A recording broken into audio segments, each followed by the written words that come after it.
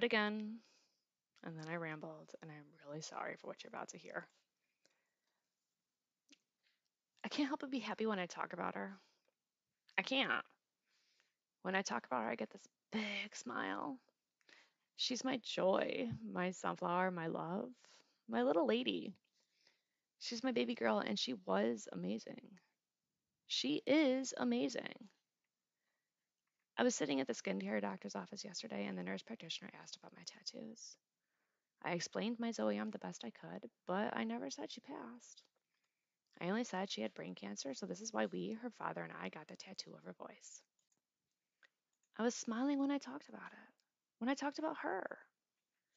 I still don't know how to quote unquote pop the cherry when it comes to telling random people that my daughter died almost 3 years ago, and it's okay.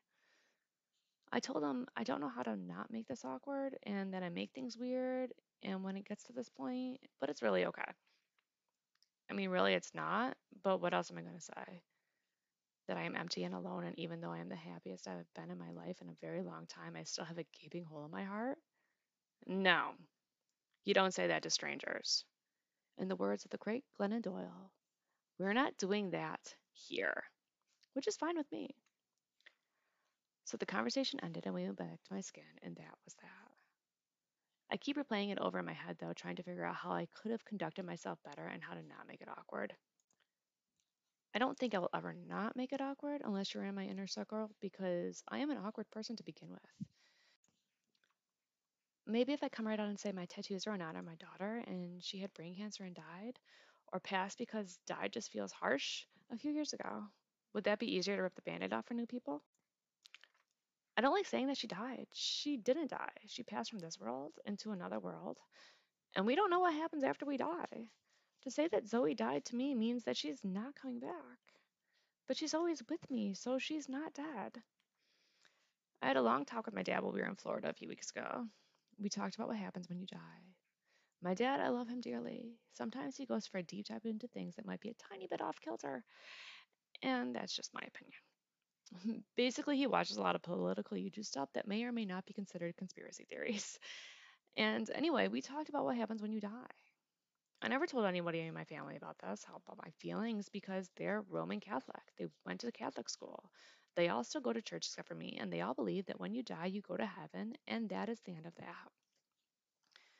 I told them I used to believe in heaven, but now I believe that you go back into the energy around us, that you are with the energy of our ancestors, your family. You are loved, but you're still here. You're not above us like in the clouds, but you're with us. This may be heaven. It would feel like love, happiness, like a big long hug from somebody you haven't seen in forever.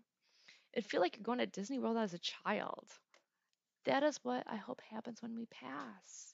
That I can see my loved ones here while we with Zoe and my grandparents.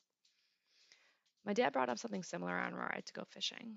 That this world is just part of what we see, but that there is another world, another place after we pass, a different dimension, so to speak, that we cannot see, but it is flowing with us and around us.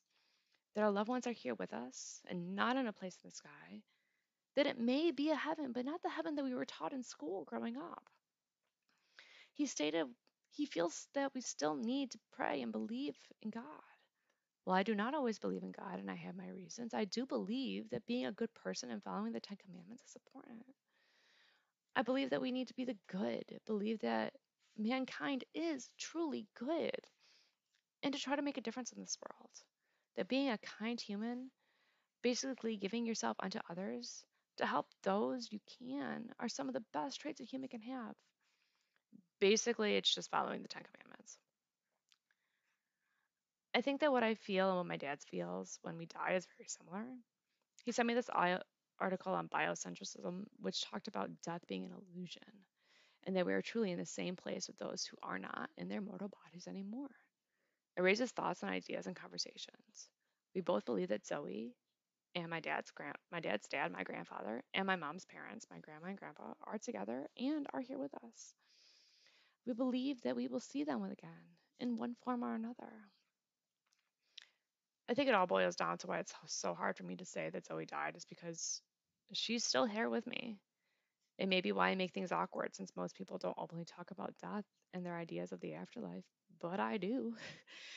And no matter what, I still make things awkward, and I still believe she's here.